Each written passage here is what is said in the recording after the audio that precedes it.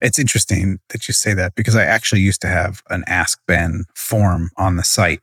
And I did get quite a number of submissions. And it honestly was just overwhelming. Oh, yeah. I felt like I was drowning under it. Oh. And, but like lots of stuff make me feel like I'm drowning. If I get an email from somebody that I have to respond to, like I feel like I'm drowning. So it's a very low bar. Welcome to Working Code. And now your hosts, none of whom have ever seen a failing unit test, Adam, Ben, Carol, and Tim.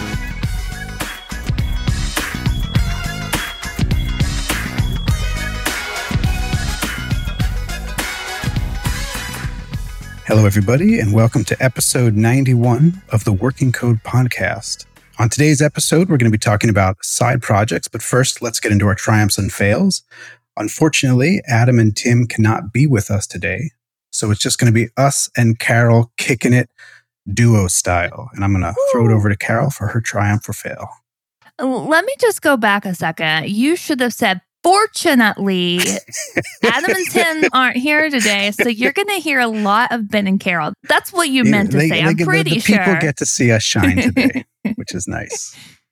All right. Well, I'm going to start us off with a triumph. Last week, actually, it's been going on for a couple weeks. I was kicking off this project, doing all the analysis for it, had started building out the tech doc. My design buddy went on vacation for 2 weeks. So, congrats to him, right?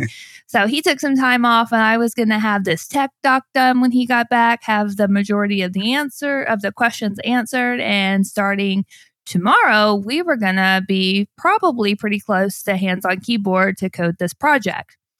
Well, I've had a few things going on, and it just kind of got away from me a little bit. I got everything done, but I decided that rather than being selfish and coding this project that I really, really want to do because it's so much fun and it's going to be exciting to work on, I gave my work to another engineer. So him and another engineer are going to be the ones actually coding it. So I gave away my fun project. I'm still going to get to work on it a little as far as like I built out the tech doc. So I know all the questions and answers. So I'll still be meeting with them and going over what they're doing. That's so fun. And I'm not going to be coding, but I don't feel bad about it. Like at first I had a little bit of, I don't want to give this away. Like I want to keep this baby to myself, like the fun project, right? Like the good one. Totally. Want to do it. And I was like, all right, well, I'm going to give it to the new guy and he's going to work on it with a senior engineer and they're going to get to pair up on this and they're going to learn a lot and they're going to have fun doing it. And I'll go do something else. So no resentment. I actually feel great about giving it away. And that made me proud of myself that I gave away some fun work without feeling bad. That's very emotionally mature. Yeah. And I know you're wearing the manager hat and the engineering hat. So it's nice that you're doing, I don't want to say what's best for the team, but you're thinking about the team. Yeah. And that takes a lot of work. I'm someone who's very emotionally invested in myself and my own code. Yeah. And to me, it feels like giving away a baby. It did a little because I was like, I really wanted to do this project because it's one of the first ones that we actually are going to spin off of Legacy. So it's something that we could keep in the Legacy app, but why put it in there? Like, let's go ahead and spec everything out and let's take it off and have it be standalone because it really doesn't fit with another service that we're doing already. It's new. So I could put it with Legacy or I could go ahead and do a spinoff. So I was super excited to be doing the first big spinoff that we're going to be using on Legacy and the new app. And yeah, I got excited. And then I was like, look, it's not fair for me to only be able to code 30 or 40% of the time and then have this other engineer relying on me when I'm not even going to be around to help as much. So yeah. Very nice. Yeah, my thing. That's me. What you got, Ben? I'm also going to go with a triumph. Yay. And that is that I feel like lately I have been on a roll with doing the simplest possible thing to solve a problem. And it's hard to do. It sounds like you should always want to do the simplest thing because it's the least amount of effort, theoretically. But there is something so alluring about building the robust solution that solves the problems I don't even have yet because you start to think about the future and how things might evolve or how things might need to adapt. And because of that, you start to add a lot of infrastructure and mechanisms that account for those future changes before you even have them. And I think I've gotten really good, and I'm hoping this is a side effect of maturity and experience. But I just feel like I've gotten really good at telling myself, you don't need this. Right. You don't have this problem. Do the simplest thing that works. And maybe in the future, you'll have to change it, but you don't have to change it today. Yep. Yeah, it's that whole keep it simple, stupid, right? Like just keep whatever you're doing as simple as possible, get it out, then, iterate on it, then grow it, then find what your challenges are. Because whenever we start solving that big problem that might have never been a big problem, we've just added so much more complexity to you that we've now introduced like the potential for even more problems. So Yeah, I get it. And I think there's always a fear in the back of my head that I'm going to run into a problem that I'm not going to be able to adapt to. Yeah. And so far, that has not happened. I have definitely gotten midway through a project and realized I didn't account for something, or new evidence came to light and now I have to pivot slightly in how I'm doing something. And, the biggest shift is always what happens if I have to run a database migration and now I have columns that I would have liked to have had previously and I don't have them now. But you know what?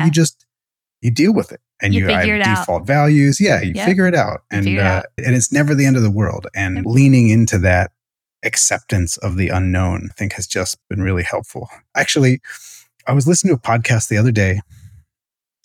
I wish I could remember what podcast it was. I want to say maybe it was the Changelog. I don't think it was, though. Anyway, they were interviewing a guy who is a programmer today, but used to actually be a professional orchestra musician.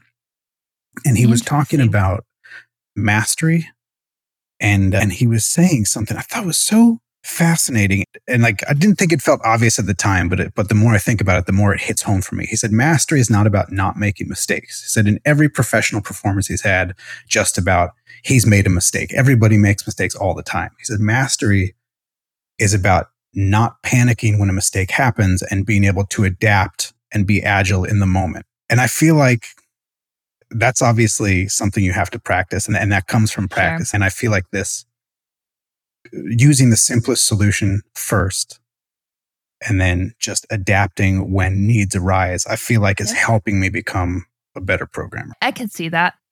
I used to start every project with, at the bottom of our tear sheets of like, hey, this is kind of what we're thinking about doing. They give us the high level of, here's the problem. Here's what we think we kind of need to solve it. Tell us what you think we need to solve it and how you can help with some of these points, right? So at the very bottom of these sheets are like a questions section for the product owner. I used to start every one of those with, what about this? What about this? Mm-hmm. What about this? Like just listing out every possible question. Now I find myself starting to do that and then pulling back and going, you know what? I'm going to ask the obvious ones like, there is another product that touches this. Like, how is this workflow going to change? That's one thing. But needing to understand every possible outcome is no longer a requirement for me up front.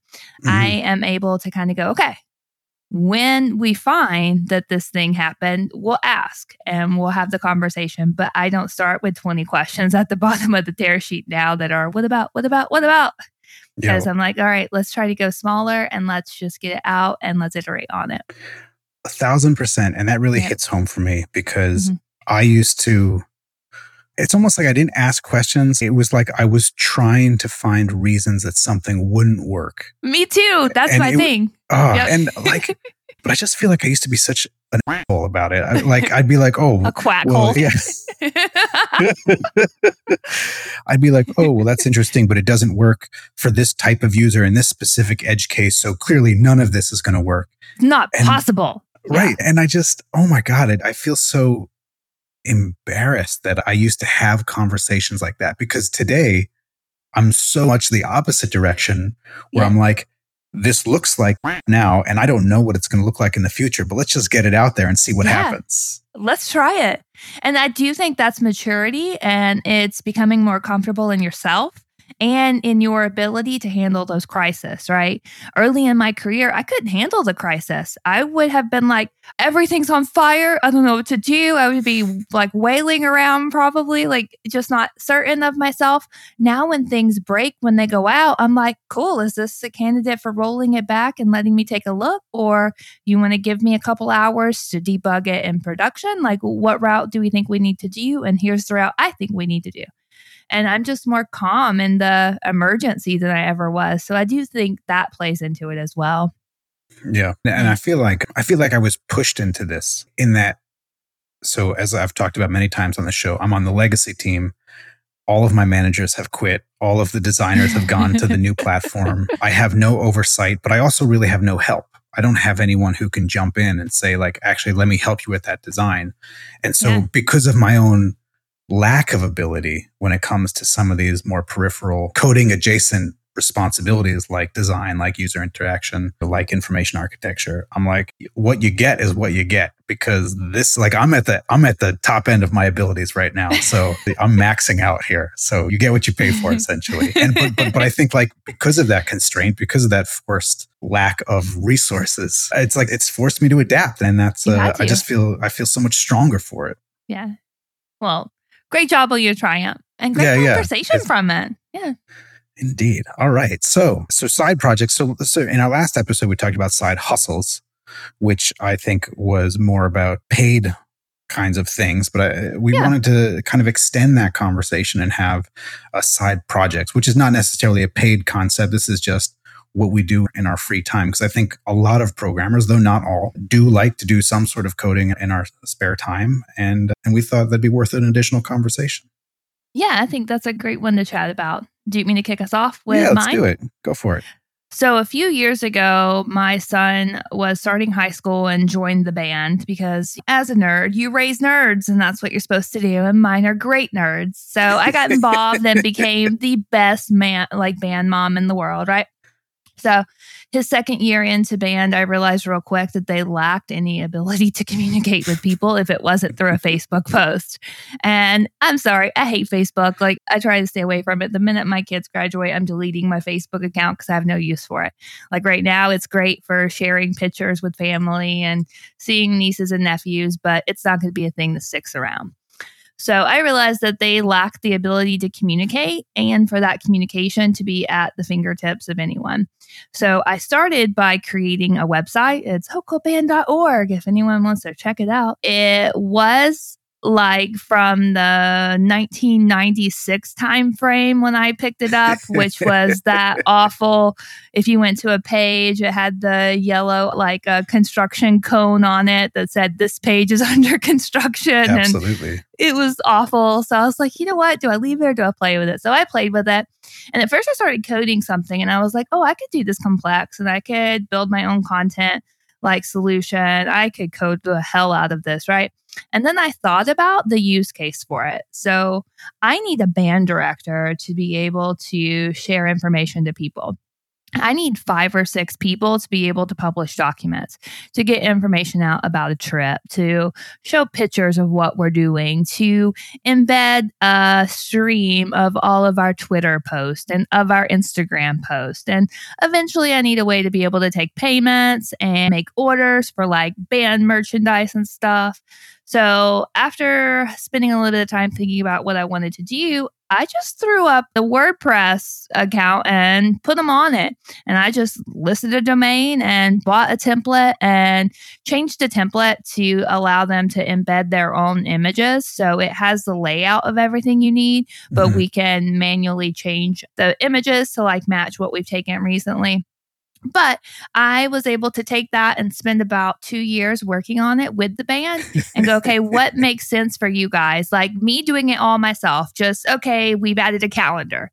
What do you want the calendar to look like? And it was talking once a month. So after, like, we put it up immediately, like turned that thing on, people were using it. It worked. It was fine.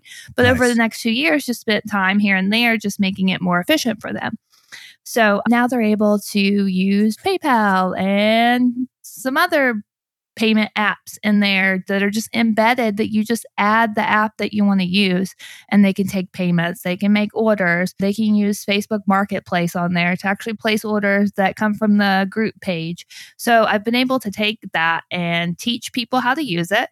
And now all I do is if they have questions about things like, hey, we want to do this new like email accounting thing, or we want to be able to have people subscribe to these like blog like posts. How do we do that? Like I'll go in and show them. But other than that, I just pay the domain registry fee each year and re-up like subscriptions to make sure everything's there.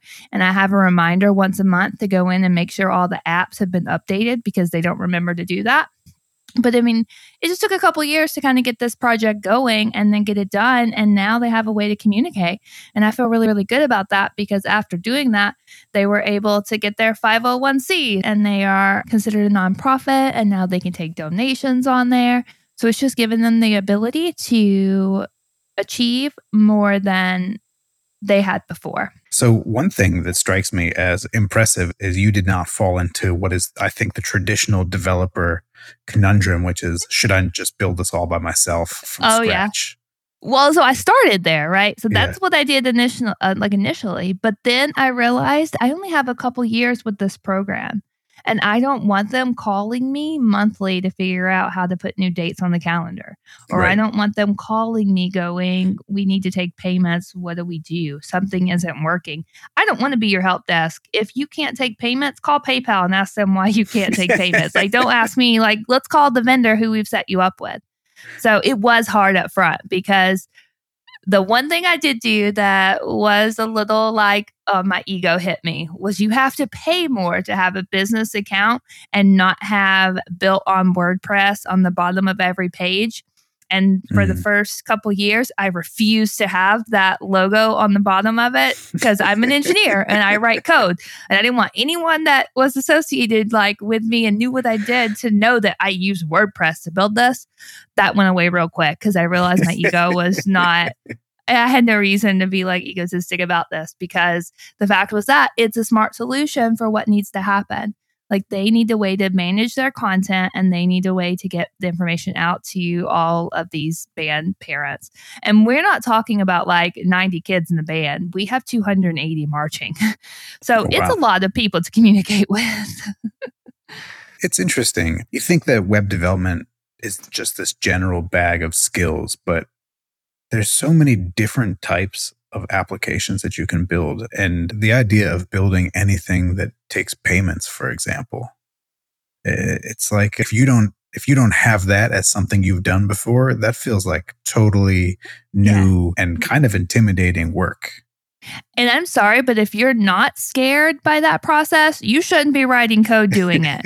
Like if you don't have this fear when you're taking someone's credit card of, did I share everything up? Is this possible for someone to capture the information as it's being submitted? Like, how am I storing this? If you aren't concerned, please don't write credit card payment software. Like just plug in an app and let someone else handle that for you. I hate when my credit card gets breached. Oh my God.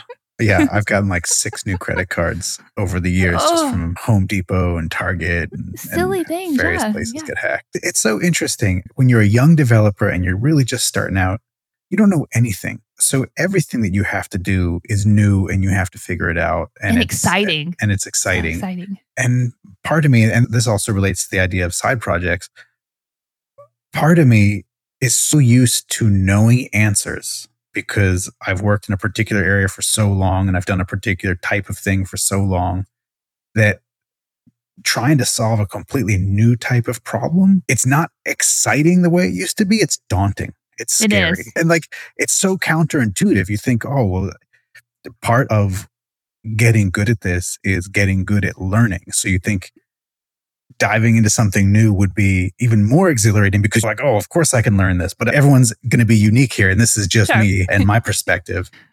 But I'm so used to having so many answers. And I don't mean that in an egotistical way. I mean, like, because I do a lot of the same stuff over and over again. Right. That if someone was like, hey, can you build me an e-commerce site or just a site where I could take donations, I'd be like, oh man, I have never done that. That's very scary. And so I don't know. It sounds really cool. Yeah, I will say when we were doing, like when I was doing the initial research for this project at work that I was talking about in Triumphs and Bells, whenever I've read the tear sheet for it, I immediately started Googling. I was like, this problem has already been solved. Like people are able to schedule appointments. Like I don't need to write something in-house to allow you to schedule an appointment. Like we should be able to buy this. And then when I start looking at the cost and I start looking at the use case for everything, I'm like, there's way too much stuff in these other software. Like, I don't want any of this. Like, none of this applies to me. I just want them to pick times and me relay that to my people. So, okay, it makes sense for me to build it. But up front, I was like, there's no way I'm going to build this. Like, I'm buying this. Like, this problem's already been solved by someone else. I'm not resolving it. And then I changed my mind. So, yeah, I get it. I'm resolving it. Just to keep it simple, though. It's just to keep it simple. That's why I'm resolving it. Absolutely. There you go. I was listening to a podcast for the CodePen guys, Chris Coyier and his co-founder. And I don't remember his co-founder's name offhand. And they, I guess, recently passed their 10-year mark as a company, and they want to do a little retrospective. That's cool. It was like the top 10 things that they've learned over the last 10 years. Oh, that would be hard. Hard to build that list. And one of the things that they said, which I thought was super interesting, they talked about this kind of effort versus payoff matrix. So if you have like a 2x2 square, one side is low effort and high effort, and then the other side is like low return and high return on investment. And they were saying that over the last 10 years, what they learned is that their sweet spot is the low effort, low return, and the high effort, high return. And that anything in the middle, they just want to buy. They're like, it'd be kind of too hard to build by ourselves. And it's like a decent amount of payoff, but not a huge amount of payoff. It's not a good use of their time. Yeah. I can understand the high effort, high reward, high payoff as being something like that's the core competency of the company. But what I thought was very interesting was that they included the things that were low return on investment, but also very low effort to build, like just bang those out. Yeah. And I don't know. They explained I would like it to in know what such some a of way, those were. I would like to know what some of the products were or some of the projects that they considered low effort and low return, but that they justified doing. And some of the things that they were like, no, like we're going to do this middle layer thing. I don't know. I guess at some point it takes more time to research something maybe and figure out what product, and then you have to integrate that product into your product. And sometimes just building it's easier. Yeah, a couple of years ago, we had that whole project going on with our autoresponder. I spent 30 days of work probably just researching what solutions were out there and if it made sense to use those. It does take a lot of time to research when you're looking at things to buy. And I think at some point people give up and just start building, and then you're in a bigger cost situation then because the solution was already out there. You just didn't spend the time looking for it. Autoresponders are really hard, especially just because I think in English. I'm a native English speaker. I don't speak any other languages. And so if I have to write code that looks at the content of an email to say, is this an auto notification? It's like there's certain patterns, but then if you check your email logs, you're like, oh, wow, we got a lot of stuff coming through in German and in Spanish and in French, and they all have a different language. And it's a big problem. Any kind of text analysis is a big problem. Oh, huge. And that's why we didn't build that part, right? So we use Comprehend from Amazon. So we're using that to actually give us results of the content of emails. So we're like, hey, you tell us what you think this content is, and then we'll play with it from there. I had to, so at work, one of the things that you can do is you can go online, you can post comments, and then those comments get sent out as emails to other people that are working on your projects. And then those people can reply directly to those emails, and it'll post a comment in the comment thread online. And I have so much code that tries to pick out people's signatures from their emails. It's just like... It's hard to get a signature block out. Oh my God, it's so hard. And there's so much variety. And people put the craziest stuff in their signatures.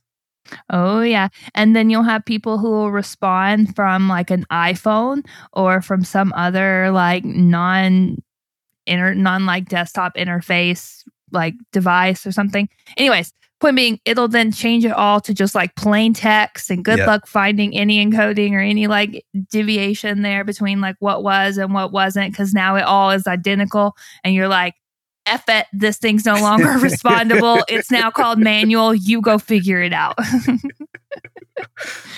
Yeah. And email seems so simple. It seems so simple because when you're in Gmail, you have a signature block inserted, right? Why can't they just put tags around that says signature block? Like, why is it that hard? Like, that should be the norm. And I guess it's because people type in their signature block, but mine's saved.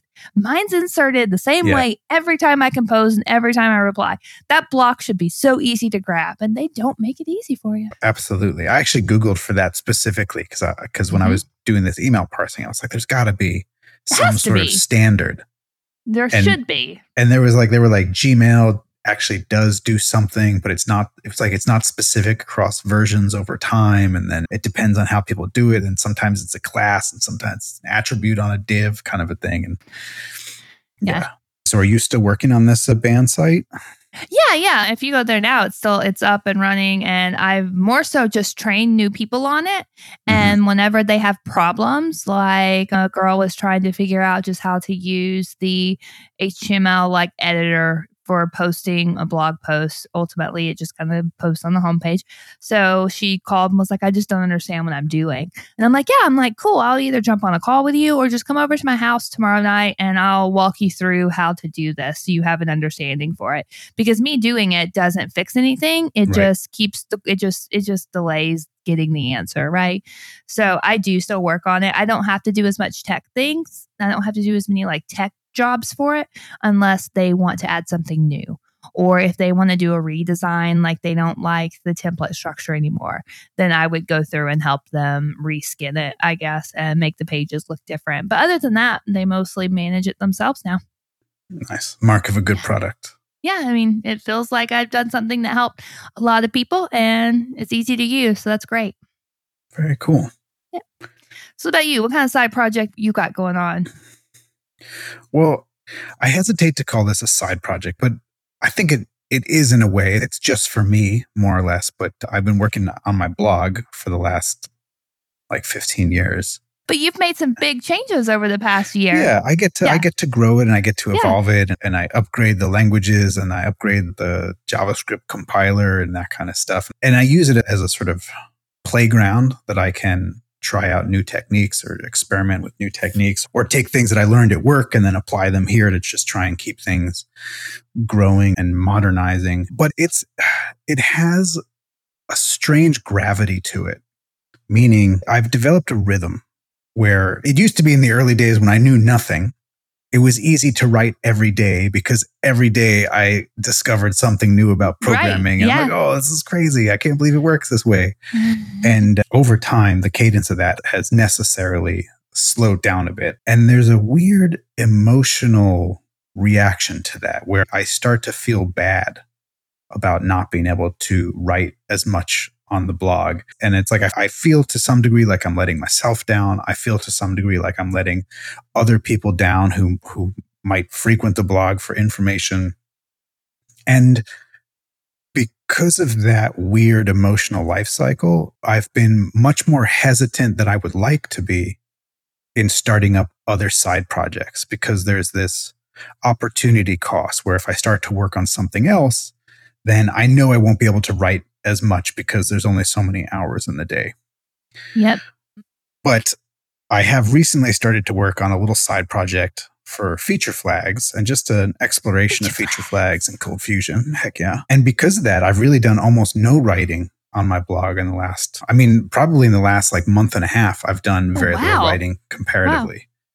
Wow. And that's a little terrifying. And I'm still racked with guilt. And I wake up in the morning and morning is my quiet time. That's where that's my alone time. And that's my, your reflection time. Yeah. My R&D time, my coding time before people are awake. It's still dark out. I love it.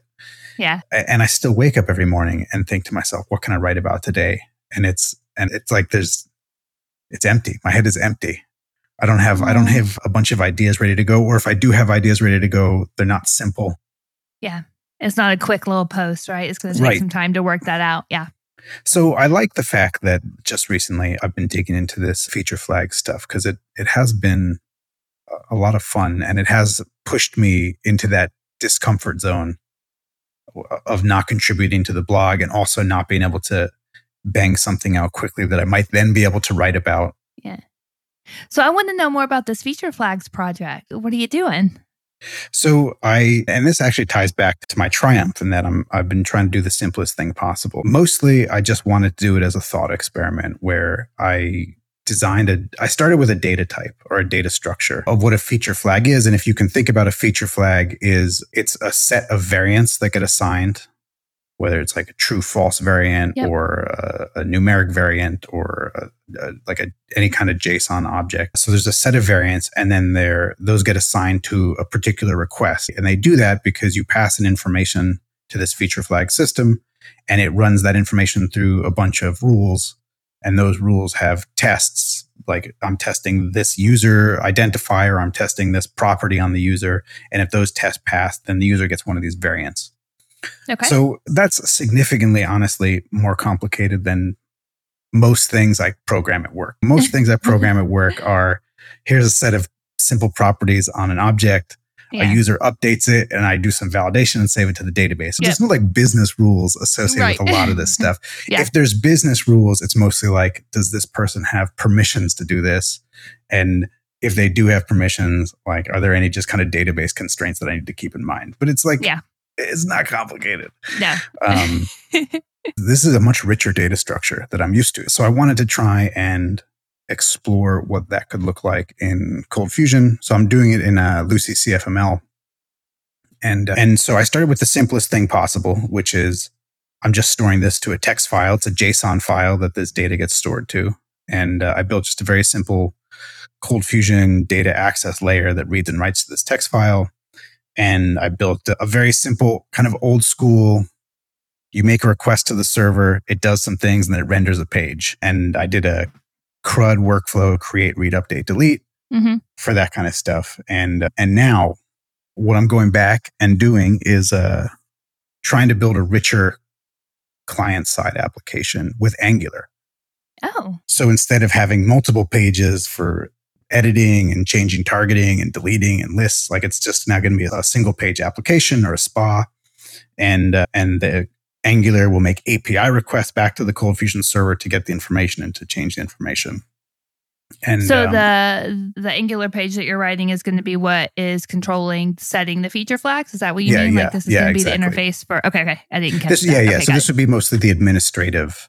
Yep. So your admin portal of it. Yeah. Yes, exactly. Okay. And it's so weird. So I use AngularJS at work, which is an old version of Angular. Which is what a lot of CF engineers use, honestly. Yeah. They're like, we know Angular. I'm like, AngularJS, buddy. But it's okay. You'll learn one day. And it's so interesting because I feel super proficient with AngularJS at work because I've been doing it for 10 years. Yeah, literally 10 years of AngularJS. It's nonstop. Yeah, I get it. And AngularJS, for people who are listening to the show here, is end of life. Like it's not supported anymore. It doesn't, like they're not even, I don't even think they're releasing security patches for it at this point. It's dead. No, I think it's done. Yeah. Yeah. So I'm building this Angular front end for the feature flag system in Angular 14, which is the latest release of modern Angular.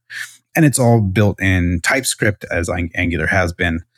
And it's like, it's such an uphill battle. And I've done a lot of R&D in Angular over the years. And really in the last 2 years, I've been very focused on Cold Fusion on the back end and much less focused on the front end because I was doing a lot of Angular R&D when I was on Cold Fusion 10 and Cold Fusion 10 wasn't very exciting.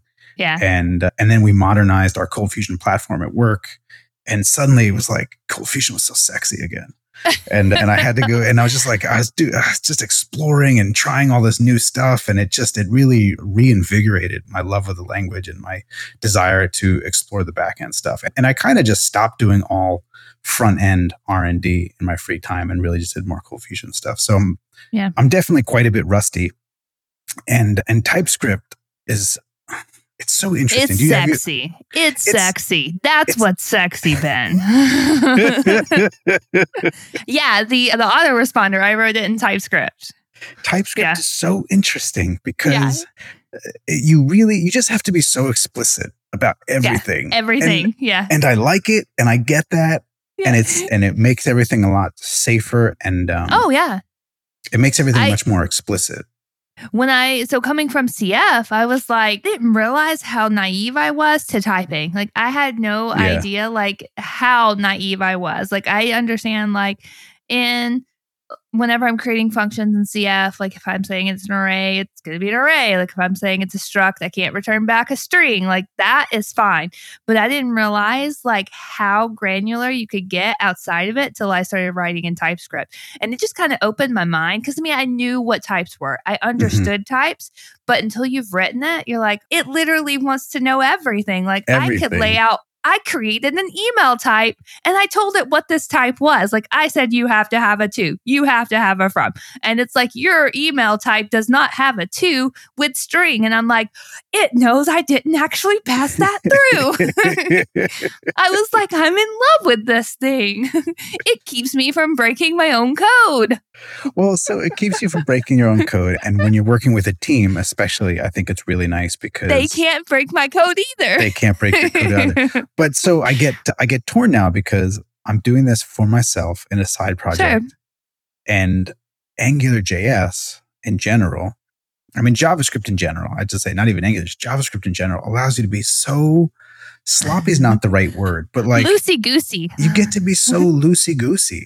So for example, right, I have a lot of components that are based on the state of the route, the URL. And so if I'm going to go to a detail page for a particular feature flag, in the route is going to be the key for that. Yeah. Yeah. Yep. And so the problem is when a component for the detail renders, I can get the key out of the URL, but I don't have any of the data yet. I have to go back to the server to get the data. So I know that for some period of time, all of my data properties are basically going to be null because I don't have values for them. Yep. But then I know that once I have that data, I have all of it. Yeah. But the problem is like TypeScript says, well, you can't reference this without checking because sometimes it's null and sometimes it's defined. I'm like, yeah, theoretically, but like at this point in the life cycle of the component, I know that it's going to be defined. It will be. Yeah. And it doesn't feel like there's a good story, at least on the Angular side, of how to deal with that. There are approaches that deal with it, but to me, it's like it just adds so much complexity. And it's weird. So now I'm kind of caught between this safety and complex versus not safe, but also significantly more straightforward and simple. Less complex. Yep. It's a really hard place to be. I hate to say this because I am quite an Angular fanboy, but it makes me want to play around with Vue or something else. Or like Adam's talked about Svelte. I guess I'm pretty sure Adam used Vue at one point. Maybe I'm wrong there. But I'm curious to try something that's a little bit more streamlined. And with the intent that I'm giving up some of that type safety. Yeah. But you're the only one using it right now. Do you plan on this project being something that you could put out for other people to use? I hope so, because, it's needed. It's in a GitHub repository, so it's available. But I have no intention People of doing like to take your code all the time. Yeah. Have I told you about that, about finding your code in our old software? No, I don't think so. Yeah, this is when I worked for another company. I was looking around for how to do something, and at the top of the file, no joke, it was just your whole file. And I was like, at least it had the reference to the website so I could go look at the full post for it because it was just copied and pasted in. I was like, Ben's been writing? I'm like, no, Ben's not been writing. They stole this from Ben. I'm like, well, he put it out there. I guess he doesn't care if someone uses it. Yeah. Of course. Credited him. The joy of learning in public. Yeah. So your name's probably in several repos that you have no idea about because you put the knowledge out there. So not to rabbit hole down TypeScript for a second, and this is not a TypeScript specific thing, but so Angular is very heavy into RxJS, which is the reactive extensions for JavaScript. And it's all about this observable stuff and streams of data as opposed to just one-time chunks of data. And it's Angular has embraced this RxJS lifestyle. If you make a request, for example, to get data from the server, you don't get an HTTP response back. You get a subscription to or you get an observable that you then have to subscribe to. And I don't like that. I don't like it either. And I feel like, I don't know if I'm just, I don't want to say dumb. and I don't want to say old. It's like, you know how you look at the old people and they like don't understand technology sometimes. And you're just like, you're just old. You'll never get it. Like, am I that way about streams of data? I don't know. No, I think it's that it's a simpler way to use it. Why add this other layer that I now have to do? I already know how to get to what I need and it was working fine. What did adding an observable for it? What happens when I'm now having to subscribe to something? Like, I should just be able to get to whatever my HTTP request was and the results of it. I shouldn't have to have another layer to make it work. I just like it simple. And it was simple before. What does it have to be complex now? What did that add? I feel. And there are people who really love reactive code. And it feels like it's turtles all the way down. You can't just have like a little sprinkling of reactive code to keep things simple. It's like everything has to be reactive, and then streams have to get piped into streams, and you combine things and you're mapping stuff. I look at code like that sometimes, and it's so hard to follow. And I know part of that is experience. Yeah. Sure, yeah. But I think part of it is not experience. I think part of it is just being able to read it and know what it's doing and understanding it. Yeah. Yeah. Over complex doesn't help. And again, that goes back to when I was young, I would have been all for it, right? And I'm going to say it's because I'm older now and I'm more mature and I'm more wiser and I can see how what I've done before didn't work. So adding the extra layers and the extra complexity didn't solve my problems. I need it to be able to be used and to be understood. So. And then I wonder, though, am I so averse to trying to think in a new way that I've sort of cut myself off from the ability to learn this new thing? But I don't think that's true, because you'll go research it and you'll go read about it and learn it. Just because you don't implement it doesn't mean that you're avoiding it. I tend to agree with you, but when I agree with you there, it only enforces my own perspective. And the only reason that I think maybe that's true is because there are times in the past where I have not understood something. And then there's a light bulb moment and you're like, oh, I get it. I see how that makes my life easier and how it makes my programs better. I have not had that light bulb moment yet. I haven't found it yet. For reactive code. And I don't know. People talk about spreadsheets and how reactive spreadsheets are. You can have formulas where like this cell is that cell divided by this other cell plus this other cell. And so you change any of them and then this thing changes. And you're like, that's really amazing. But it's also really amazing for a very specific type of application, which is a spreadsheet. For a use case. For that use case, it makes sense. And that's also really easy to break, though. You type the wrong value in the wrong field one time, and now the header, done. Now the whole sheet's broken. So, oh man, take it back simple. Don't let me break it. Anyways. So I would ask you something about your blog. You said that you were having a hard time kind of disconnecting some of the emotional feelings from not writing so much. Yeah. Have you considered like putting a post up that's like a Ask Me Anything and letting people just send you some random questions? And from that, you could pick out a 15-minute write-up so that you have your once a week post that may give you the good feels back so you don't feel like you're neglecting something, which then may not cause you anxiety working on the new project. It's interesting that you say that because I actually used to have an Ask Ben form on the site. And I did get quite a number of submissions, and it honestly was just overwhelming.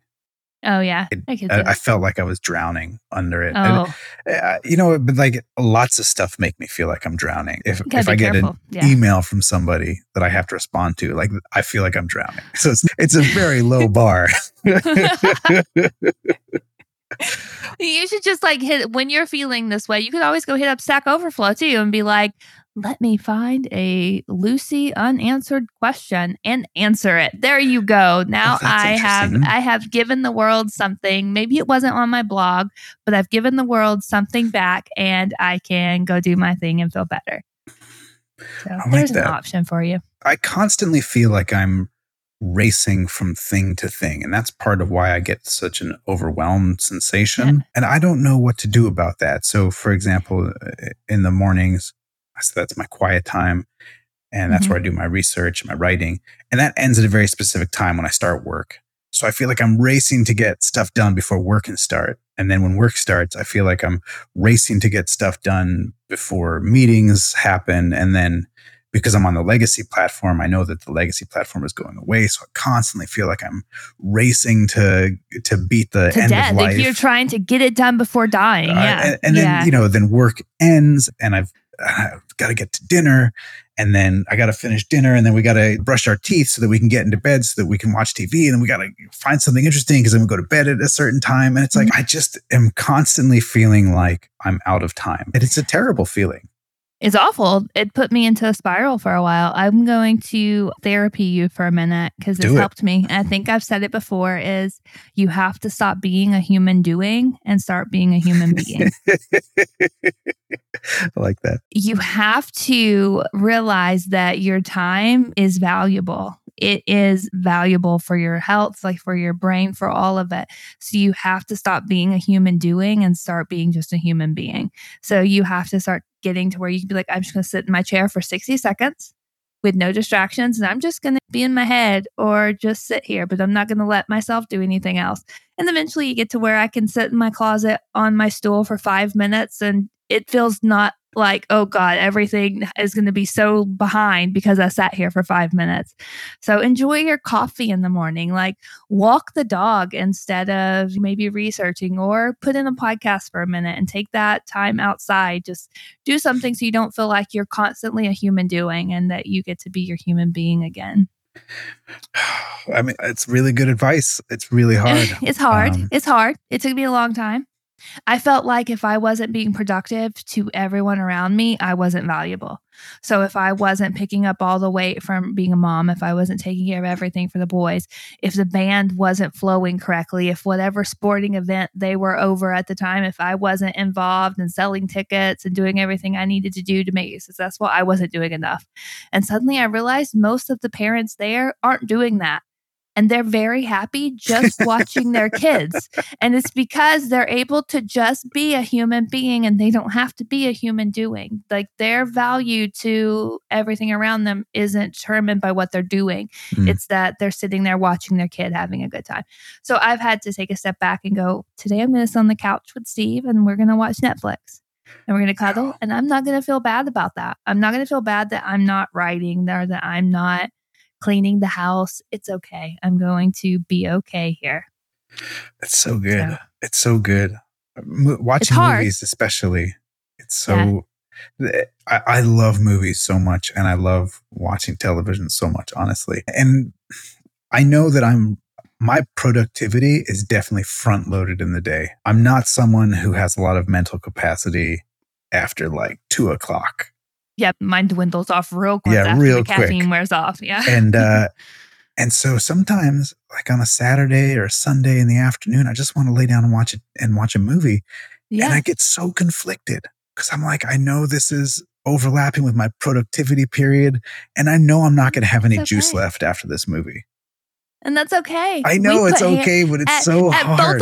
At both of our houses, we put hammocks in the backyard because it helps us just kind of go, okay, sit down. Like, if you want to look at your phone, fine, go sit outside in the hammock and look at your phone. Like, it's okay to just sit for a minute. Like, there's nothing wrong with that. I don't have to be doing everything.